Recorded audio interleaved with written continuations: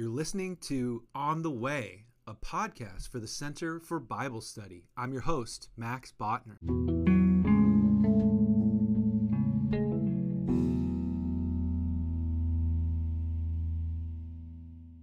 Many times people find out that we're biblical scholars and archaeologists. So the first question is, that must be so wonderful finding out, all the ways that the archaeology just proves the Bible. And I say, yeah, it is, except when it doesn't. That's a nice way to put it, Jonathan.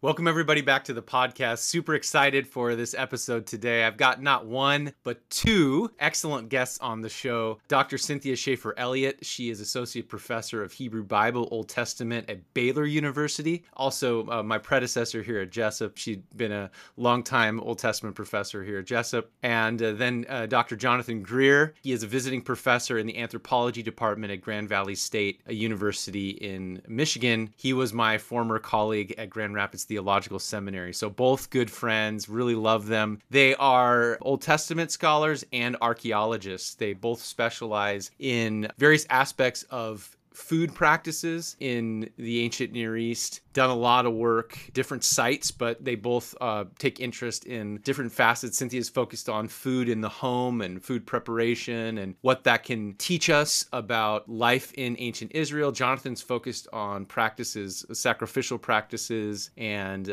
animal bones. He's known as the animal bone guy. He had a bone lab at our school. So I wanted to have them both on because I thought it'd be a fun experiment, something new to do, to have this three-way conversation, talking to two archaeologists about what archaeology can teach us about the Bible. So that's what we're going to get into. And with that, without further ado, let's go ahead and jump into our episode with Drs. Schaefer-Elliott and Greer. Back, everybody, to the podcast. I'm super excited. We've got a treat today. I've got two guests. I'm not an archaeologist. I don't know a lot about archaeology, but I know some really good archaeologists. My dear friends, Drs. Schaefer-Elliott and Greer. A lot of cool connections here. Cynthia was my predecessor here at William Jessup. She is now at Baylor, teaching there, really great school. Cool to have that transition. And then Jonathan was my colleague at Grand Rapids Theological Seminary for 4 years. He is now a professor at Grand Valley State University, also in Grand Rapids, Michigan. Two wonderful human beings, incredible archaeologists, Bible scholars. The accolades go on and on and on. So thank you both for being on here. It's really a treat to talk to you. Thanks for having us. Max. Yeah. I guess just to start off, would both of you mind just giving us a very brief kind of background of your journey? What drew you into the world of biblical scholarship and archaeology? How did you get into that? Yeah, just give us a little bit of a taste of what that looks like. Maybe Cynthia, if you want to go first. Sure. Like you mentioned, I'm at Baylor, and I love that intersection between text and material culture. And so for me, loving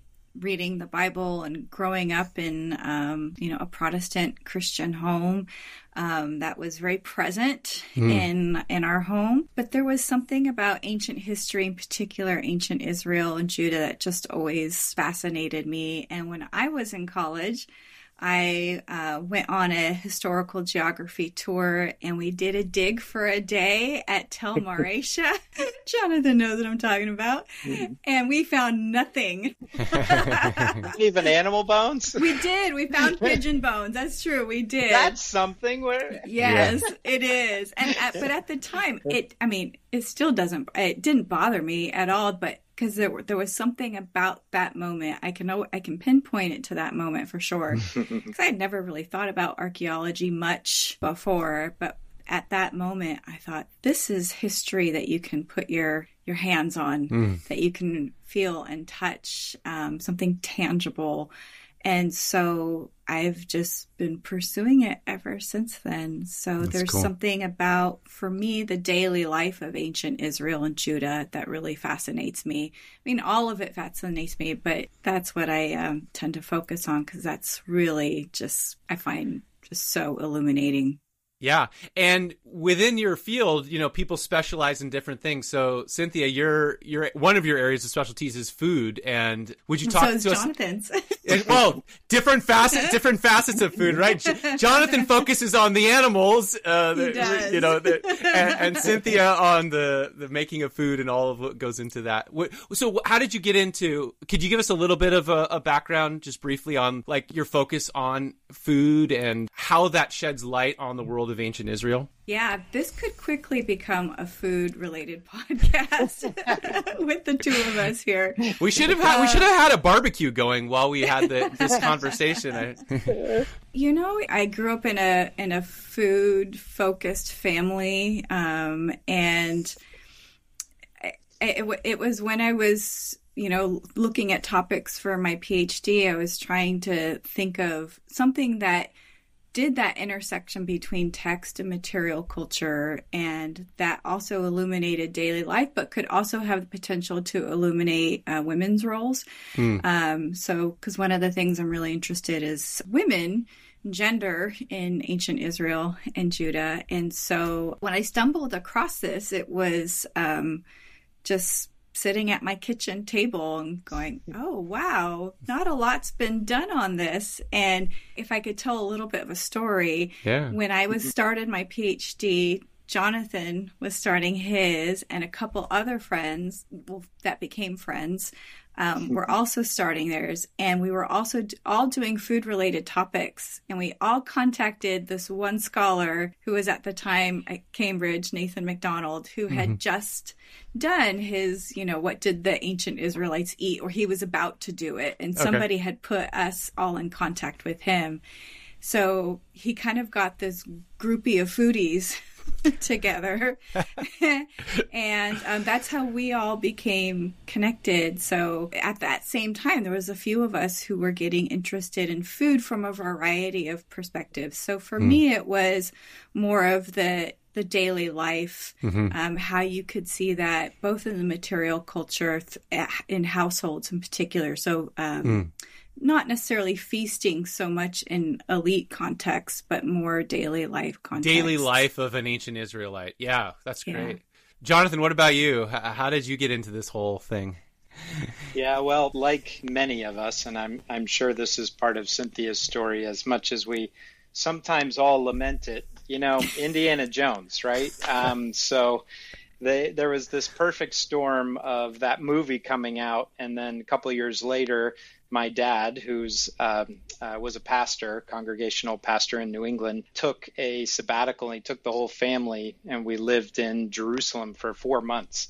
So here I am as a junior high kid, I did own a bullwhip. I didn't bring it to Israel. That stayed at home, but I did purchase a bullwhip at a flea market, I have to admit. And I'm crawling around in my backyard looking for the Lost Ark. Didn't find it, but there was a Roman aqueduct, and it was all, wasn't part of an archaeological dig. So I'm literally crawling around on my hands and knees, mapping it out and drawing diagrams, and something was planted in that time that never left me. And my dad was doing one of these historical geography immersion programs, and so got to tag along with him on all of these digs. A magazine, Biblical Archeology Review, was just starting to be published, and so I just pour over issues of that. Returned to it a little bit in college, but it was really in PhD studies where I leaned into that more fully. And actually prior to that in my seminary studies at Gordon Conwell, and had a relationship with Harvard University in terms of exchange classes, and took a whole bunch of archaeology classes there. And that just lit the fire. Started getting involved in excavations, and met Cynthia and others, as she mentioned, in PhD schools. And I kind of work on the other end of the food spectrum in terms of the elite feasting, especially related to sacred feasts and ancient Israelite sacrifice. Yeah, that's so cool. And Jonathan had a bone lab, which got transferred over. But when we were at GRTS, it was notorious. There was this bone lab right across the parking lot from like where the classrooms were for the seminary. Everybody knew there were animal bones in this building, and you could go in and look at them, and it was really cool. More infamous was the goat sacrifice, if you remember. Oh, yeah, that's right. Yeah, there was a goat sacrifice. It wasn't really a sacrifice, but that's how it went down in student lore. But it was, I did a goat butchery experimental archaeology project with some of the students who were taking the lab course with me, and it was fascinating. This overlaps with some of Cynthia's work as well, that it was started as a zoo archaeological experiment. Where do the cut marks show up? So we butchered this whole goat from freshly killed down to the pot, quite literally. But for many of the folks involved in this was the first time they had been that close to animal death and dismemberment and processing. And so it turned into a wonderful discussion of the ethics of meat eating and the industrial meat systems that do horrific violence to God's creation, fellow creatures in our earth. So it was interesting. Went in a different direction, but we all know that as educators, sometimes the best lessons are unplanned. Yeah, indeed. Well, and you can't accuse us of not having hands-on training at a seminary if you're doing that kind of stuff, right? It was off campus. The dean made that very clear. It had to be off campus. John was too smart for that, huh? Right. That's cool. Yeah, thanks both for that. That's really great. Would you mind maybe each of you pitching in a little bit? I think a lot of people have, well, we brought up Indiana Jones, certain ideas or conceptions about what archaeology is and what archaeologists do.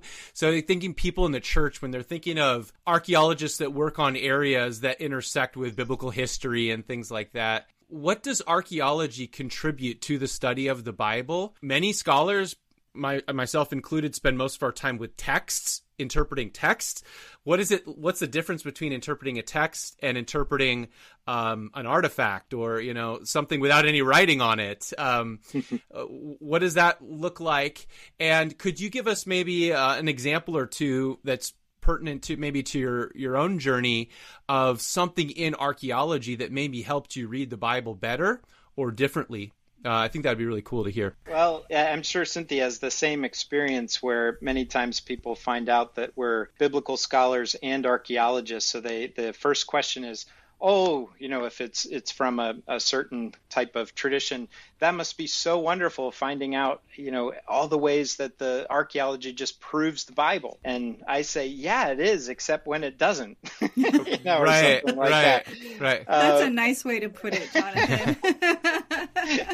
So, and I think there is some, you talk about, Max, kind of the average person within a church or a confessional setting who thinks about the intersection of Bible and archaeology. It's very monolithic, and they forget that's actually just one tiny part of what how archaeology and the Bible relate.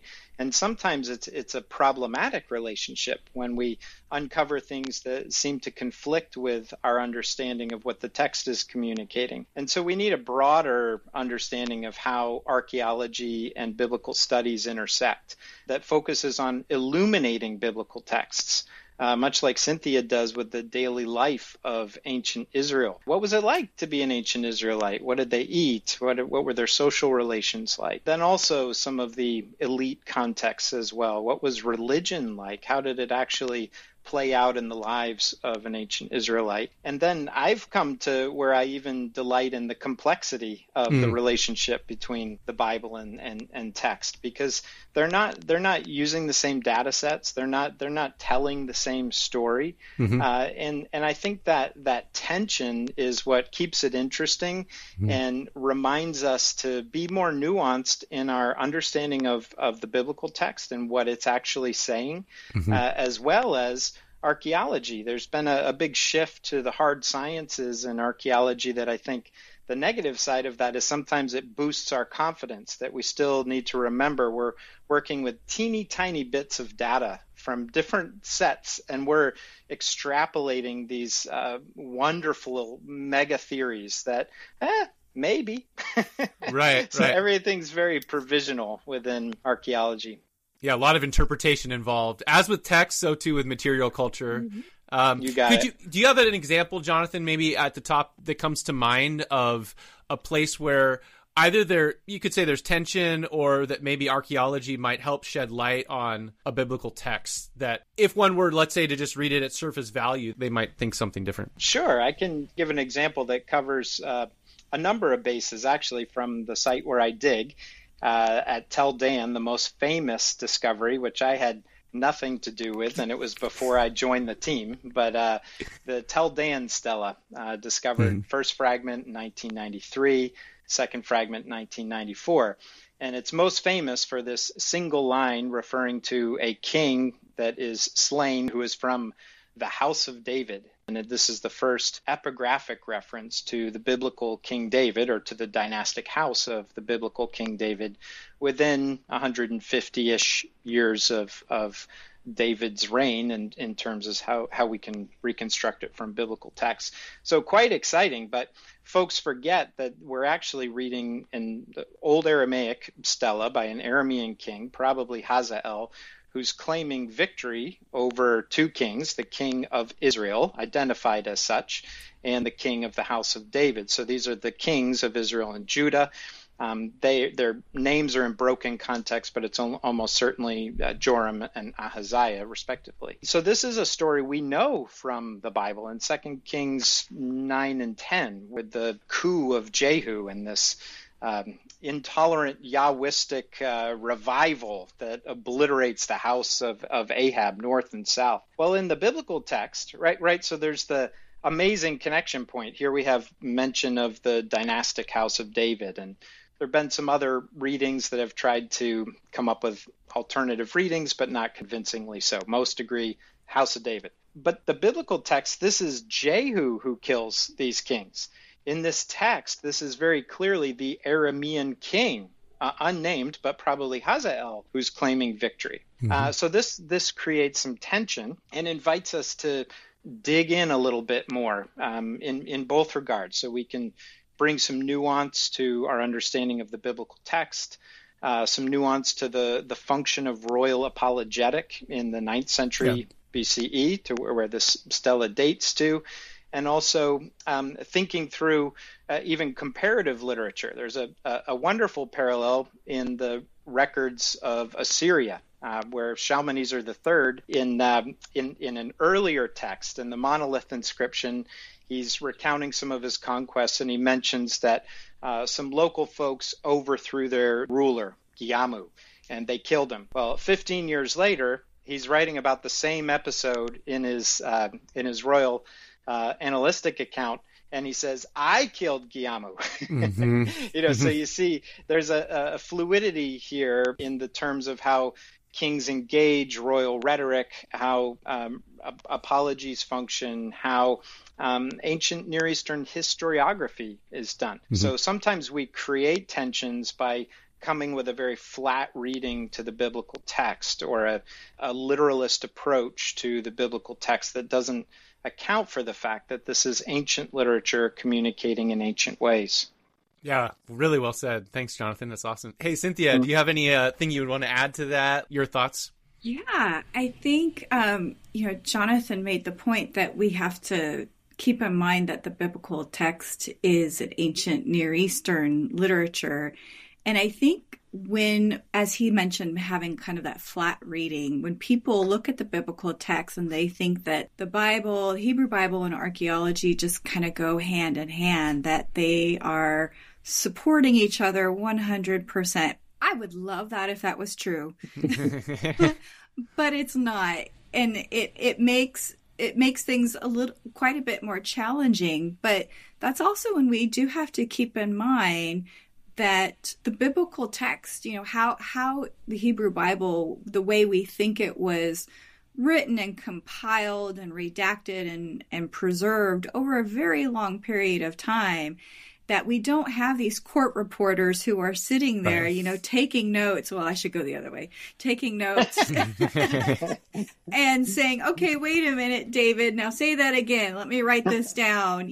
That our perception of how history, or rather historiography, is documented is very, very different than the ancients. And we tend to impose our modern historical standards on them. And I don't think that's quite fair, because here we are thousands of years later, separated by great amount of time and space, and imposing our standards on them. I mean, we all have our phones in our back pockets, and we can record whatever is happening, or rather not happening. So we tend to have a very skewed view of how things are documented.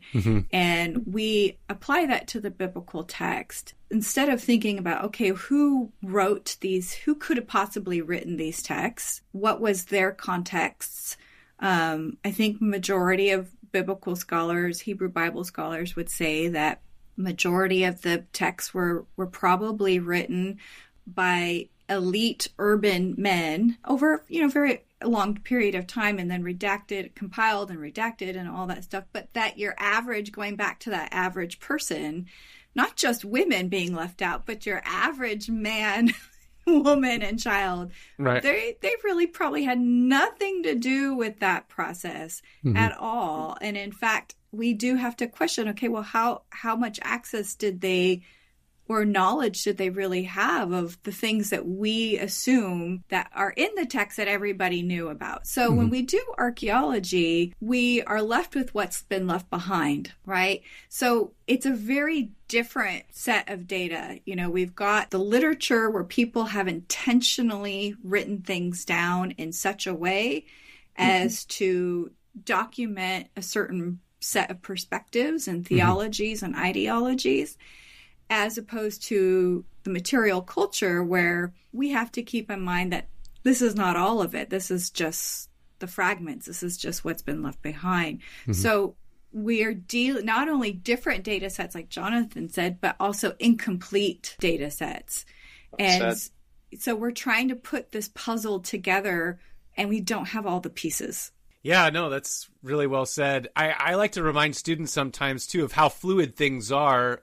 For example, if you were a biblical scholar early 20th century, prior to the discovery of the Dead Sea Scrolls and Qumran and that whole community, I mean, that was such a big thing, right? If you didn't have access to any of that, it's not like that stuff didn't exist, but it wasn't on our radar until that, came along. And so, we wonder what else is in the ground waiting for one of you guys to dig it up. I don't know, but we're trying. Keep on digging. Yeah. But yeah, no, I really appreciate the way you both articulated what archaeology is. It's really not a discipline that's designed to prove the Bible. I mean, it's kind of, it intersects with the Bible in certain ways, but it's a discipline unto itself. It's interested in ancient material culture. Its mandate isn't to prove the Bible, and I think that's a really important thing that people have to keep in mind. It's interdisciplinary.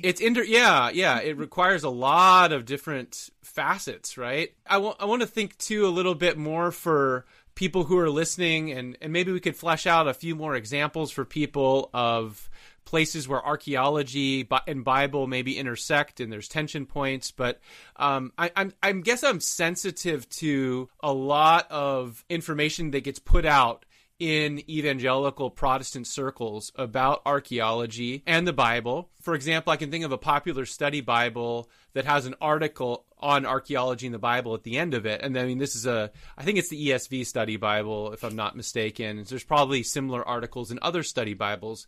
But it strikes me that a lot of Christians have been told from people they trust that there is not a single, archaeological discovery that in any way contradicts the Bible. In other words, there's 100% agreement between what we have in material culture and their interpretation of the text. And the reason why that I find that troubling is because it sets up a scenario for people that actually end up looking into reality, like what we actually have, of potentially setting up a faith crisis or faith crises for people. and just not giving people a really good framework. I don't think a theological framework for making sense of the text. Like, I think we have to let the Bible be the Bible, let the evidence be the evidence. And then, okay, I mean, if we have our faith convictions, that's great. Like, let's think about that theologically, what that might mean. But I'd be curious to hear your thoughts. And I'm guessing, given the context I know you both have taught in and come from, that this is an issue you've dealt with. And I'd be curious if you have any advice for our viewers or listeners, maybe places where they could go for good information and things that they might want to be wary of, and how you yourself maybe think about this theologically. Good question. Sure. I know it's a big question, but it comes up a lot. And, as I've been spending more time trying to do kind of more public scholarship online and so forth, I'm just becoming more and more aware of how much of a market and an appetite there is for people telling others from a kind of a position of authority, you have nothing to worry about, nothing to see here. It all proves the Bible. And that just makes me very nervous. Rightly so. Well, part of the problem is, don't you think, Jonathan, that people are more reliant on what other people tell them as opposed to reading the text themselves. So when people say, oh, for instance, the Hebrew Bible says all of Israel worshiped, the Lord God completely and, nothing else all the time. They were so devout and wonderful. And I think, have you read the Bible? Because that's really not what even the Bible shows. And I think that's part of the problem, is that even people in confessional contexts are not reading their own scripture. And I understand, the Hebrew Bible it's long. It's complicated. It's pretty gory in spots. It doesn't exactly show, some people, particularly women, being treated well. Right. I can understand why people avoid it. But then to assume that it rubber stamps their preconceived notions, we have to do our own reading at times. But I do think a lot of podcasts are doing great work, such as yours and others. Lots of good, public scholarship books. Like, I'm thinking of Jonathan's Behind the Scenes of the Old Testament book that he co-edited. That's a great resource. There's a great article in there on household food preparation, by the way. Yeah. By Cynthia. Well, and I think that's part of it, is that we're waiting for everybody to tell us, as opposed to kind of, because if I think about even that example about Israel not worshiping other gods, I think, well, if you've read the Hebrew Bible at all, it pops up over and over and over again. And this is one of those instances where we think material culture, the theories out there that material culture supports the biblical text, in that we find these little clay figurines, especially in houses, all throughout the Iron Age in particular. And the theory is that these figurines are representing, one of the theories is that they represent other deities, in particular, like female deities like Asherah. And so when students and I are talking about religion, and we think about household religion and actually what's happening as opposed to what they think the text is saying, because somebody told them, oh, the Israelites sacrificed to God every day, and they were obeying all these laws and rules. And it's like, well, if you actually read the text and you look at the material culture, they both illustrate that is not the case. So this is one of those rare instances where the text and the material culture are supportive of each other. Yeah, I think as Cynthia was saying, I often find that the people who are least familiar with the complexity of the text are the most opinionated about what the text says. But that in either field, in biblical studies or archaeology, as you're exposed to the complexity of the data, it's hard not to be humbled by that complexity. So you asked earlier, Max, what should listeners be wary of? Be wary of anyone who tells you 100% about anything, be it archaeology, be it in the biblical text. It's just not that simple. It's just not that simple. In one of my classes I used to teach, I had great fun reading two publications from two authors who will be unnamed. I know what you're talking about. I've seen those two slides. Yes. Oh, you've seen my lectures, yeah. One that says archaeology 100% proves, and the other that says archaeology 100% disproves. Yeah. And they're published within a year of each other. So are they digging in different holes? No, they're not nuancing, having a nuanced enough understanding of the data and the complexity of that data. It's so funny you say that, because as I've been paying attention more to public discourse online and stuff, like Cynthia brought up, there's some really good scholarly resources out there. But what tends to get the most attention are one or the other, right? For sure, yeah. Fundamentalist kind of thinking, whether it's skeptic fundamentalists or religious fundamentalists, they're really of the same kind. And I think there's something to Cynthia's point, is a lot of people don't want to really dig in and do their own work. They just want someone to tell them what they kind of want to hear already, and then they just dig in, like they just sink their heels into that, and and keep they consuming. follow the same groups or people on their socials that rubber stamp those preconceived notions, and so it just kind of gets embedded deeper and deeper. Yeah, 100%. No, it's so true.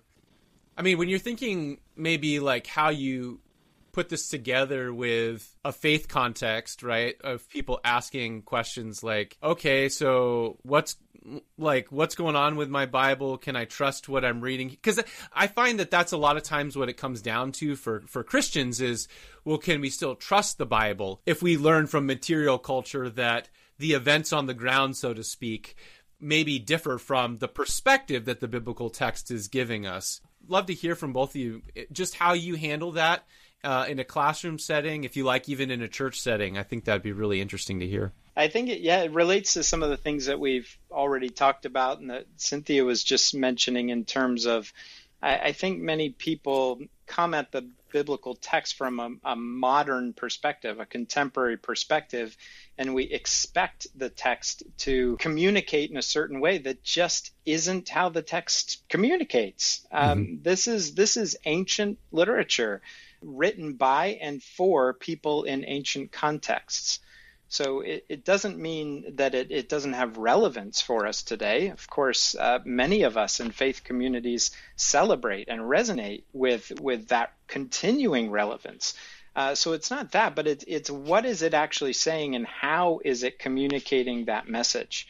So we have, fancy theological terms that we slap on these different doctrines of Bible reading that are really modernist constructions that we try to fit this square peg of ancient literature into this round hole of contemporary hermeneutic doctrines, and that just doesn't work and creates all sorts of problems for us. So it's not so simple to say the Bible says, X, Y, and Z. Well, you may understand the Bible to say that, but are you accounting for source critical, text critical, redaction issues? Are you accounting for the biggest thing, genre? What genre, and how do we identify that genre in a comparative context with other ancient Near Eastern literature? And then the big point is that the Bible isn't first and foremost about history. It's far more concerned with giving this portrait of the God of Israel and the people of God in this ancient context. It's not trying to give us a date or iron out certain examples of where something later with our modern scientific objectivity and our rigor of scientific method is going to prove something right to make all the doubters cry and flee into the church or something like that. That's just what a chronologically and theologically arrogant position to try to impose on this wonderful gift that the Bible is. So basically, you're not a fan of Christian apologetics? I'm just kidding. No, I think there's some good examples of apologetics, but this is what you just described is a lot of popular, I think, evangelical apologetics is that we're going to use data to beat you over the head with it to the point where Right. you're either coming to Jesus or you're an idiot, one or the other. It's not. It's not. That's always been so effective, Yeah, so super effective. It works wonders. Let me tell you. Yeah. Yeah, what you just described, Jonathan, I try to summarize sometimes for students with the phrase "Let the Bible be the Bible." In other words, like I think it's not a bad thing to have certain doctrines of inspiration. What's bad about it is when you assume a certain way that has to be, and then you superimpose that upon the text. That's right. Yeah. Like your point about ancient literature, what's fascinating is what you just articulated, most of the early Christian readers of the text would completely agree with. The Bible isn't actually primarily a history text. It has history in it, but it's primarily a spiritual text. I mean, that was like taken for granted in the early church. So it's funny how those things kind of, change and adapt over time. We oftentimes assume that our perspective is the perspective that Christians have always had, but it's just not. Yeah, it's not the case. So, and then we're very selective in our literalism too. Oh, for sure, 100%. Yeah, for sure. Yeah, that's so true. I think you made a good point there that I was going to bring up was the spiritual nature of it. I mean, if we're talking about ancient Near Eastern literature, I think for the most part, ancient Near Eastern literature is spiritual. It's theological. Their worldview is a spiritual worldview. Everything is seen through the lens of their relationship with their gods and trying to appease them, trying to, figure out what they, did wrong, everything is seen through that spiritual lens. So when we get to difficult texts that say, well, God commanded this and God said this, and it can be really difficult for people to be like, well, why would God say, if God's love, why would God say to command to kill all these people? So as you were saying, let the Bible to be the Bible, one of those is to remember not only the genre, not only that it's literature and not a science or history textbook, but that it's also spiritual, theological in nature. And that's how that lens is used to look at everything through their God, their relationship with their God, and trying to remember what, the complicated, complex nature of the Bible is. It's actually quite beautiful. Yeah, I mean, if you think about all the time and energy and creativity that these authors and redactors and compilers, all these people involved over a very long period of time, all that they invested in this collection. And I think that's another thing that people need to keep in mind is that this isn't a book. It's an anthology. It's a library of books, and that each book in itself is a collection of material. So keeping in mind, so when students get to the part where it says here that so-and-so fought Goliath and killed him, but it says here that so-and-so fought and killed Goliath, well, let's think about how, these pieces were kind of put together and what were the possible motivations. I mean, because there's, we can't figure everything out. Right. Yeah. No, 100%. We just have good ideas. Yeah. Well, and what you're highlighting there too is so interesting. It's another facet of our modern thinking being different is from our modern mindset, if we're writing a history book or something like that, it would never occur to us to take conflicting accounts and just slap them side by side and be like, there you go. But from an ancient perspective, they do that all the time. And that also, I think, tells us that they're thinking about things a little bit differently, that different accounts can be mutually interpretive. I mean, think about the opening of Genesis, for example. But we have these in other places as well. And I think there's something really interesting and beautiful about that. I mean, just speaking for myself, I think that the more that I've learned from other archaeologists and as a biblical scholar, it's definitely complicated my picture of what the Bible is, but it in no way has it decreased my faith. It's actually increased it and nuanced it. And so I just want people to hear, or listening or watching, this isn't something to be afraid of. We're not, we're saying there's actually a more beautiful world of scripture available to you. And the archaeological data definitely can play a role in our understanding of scripture. So it's another tool, I guess, that we have for understanding the Bible well, and what the Bible's trying to communicate in its context. Do y'all have any suggestions on, I mean, we mentioned Jonathan's great resource, which Cynthia contributed to. I'll definitely have a link to that in the description, because you're going to want to pick up a copy of that book. But any other go-to resources, maybe either web or print, that you would point somebody to if they're just looking for sound, credible information on biblical archaeology? Well, I'll plug Cynthia's book. There's the 5-minute Southern, is it Levantine archaeologist? 5-minute archaeologist in the Southern Levant, yeah. In the Southern Levant, yeah, had them backwards. But the beauty of that is that all of the discussions are a couple of pages top. So in our soundbite culture, you want sound information in a readily accessible format. That's right. Highly recommend that resource. Link also in the description. This was not planned. This is not a marketing, right? I can add them in. That's easy. That's what I do. That's so funny. Well, thank you for that. I would say, Biblical Archaeology Review is a good source. Mm-hmm. I mean, they're especially geared towards the lay reader, but they definitely have like a sensational kind of approach at times. So, but they do get, legit scholars and archaeologists to contribute. And they also do a biblical archaeology fest. They have in-person and online. So there's some sources there for that. I'm trying to think. Great panelists like Cynthia. There is, there's a couple podcasts, but there's one, I haven't listened to it, so I don't want to say anything about it, because maybe it's not, I don't know.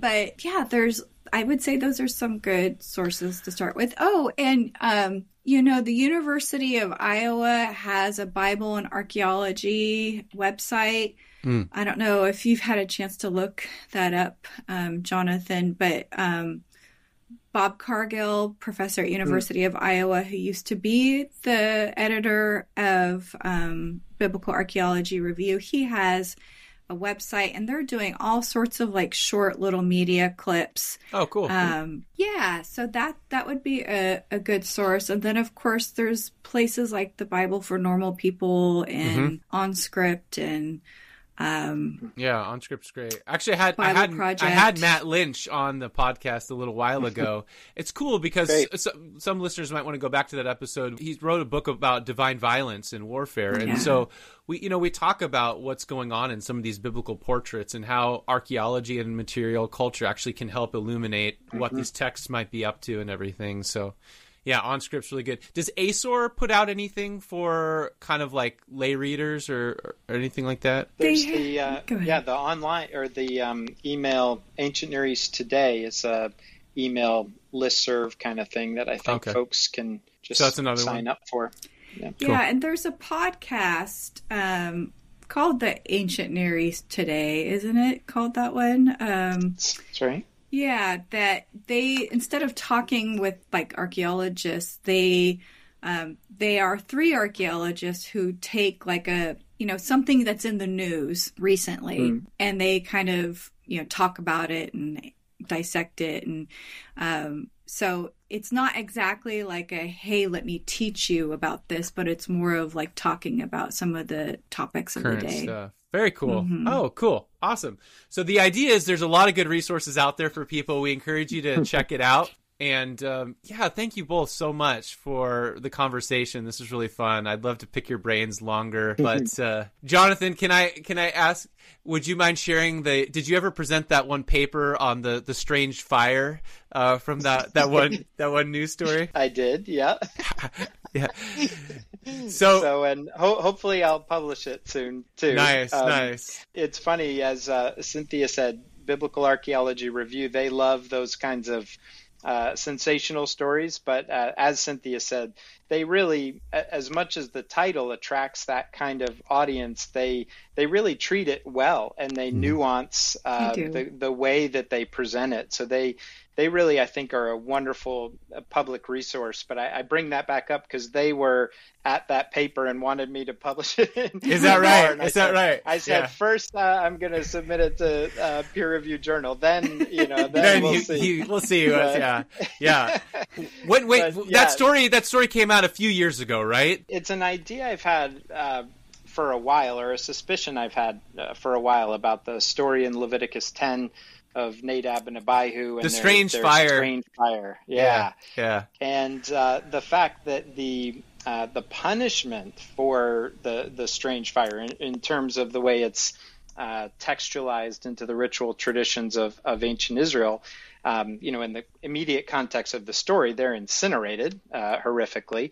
But in terms of priestly ritual going forward, the prohibition is against being intoxicated when one comes into the presence of the God of Israel. So I always had a suspicion, based on the widespread use of mind-altering substances in the late Bronze and Iron Age religious culture of the Levant, that perhaps this was the case, or there was some this is story that is polemic against the use of incorporation of mind-altering substances in the Israelite cult. And then there was a discovery just a few years ago, residue analysis, of the materials on two incense altars at the site of Arad, which has many indications that this was a Yahwistic worship center. So I tried to connect those pieces of evidence in the paper, arguing that that's exactly what Leviticus 10 is referring to. And even the fact that in the priestly literature, as you both have been saying, sometimes we have different voices and different traditions that are brought together and preserved as a singular presentation, but there are actually differences that are preserved in the account as we have it. So there are different incense recipes, and so I'm arguing that the one that's prohibited is this one that included cannabis, which is what the residue analysis from the Arad altar suggested. So stay tuned. Strange fire indeed. Yes, I love it. That's a fun place to end. Yeah. Sadly, they got rid of the fun incense recipe early on, but thanks both. I just appreciate you so much, and look forward to talking again with you soon. Thanks for being on. Mutual, Max. Thanks for having us. Thanks. You've just finished another episode of On the Way. Thanks so much for listening to us. We so appreciate it. If you haven't already, make sure that you are following or subscribed to the podcast so that you get the release of each new episode. And we'd very much appreciate if you would write us or rate us on whichever podcast platform you use. That would be awesome. The biggest encouragement I have is for you to consider joining our Facebook group if you haven't already. Link is posted in the episode description. This is a community for all people to just come together, encourage one another in our faith, share resources, and continue on this journey together. Thanks all. We love you.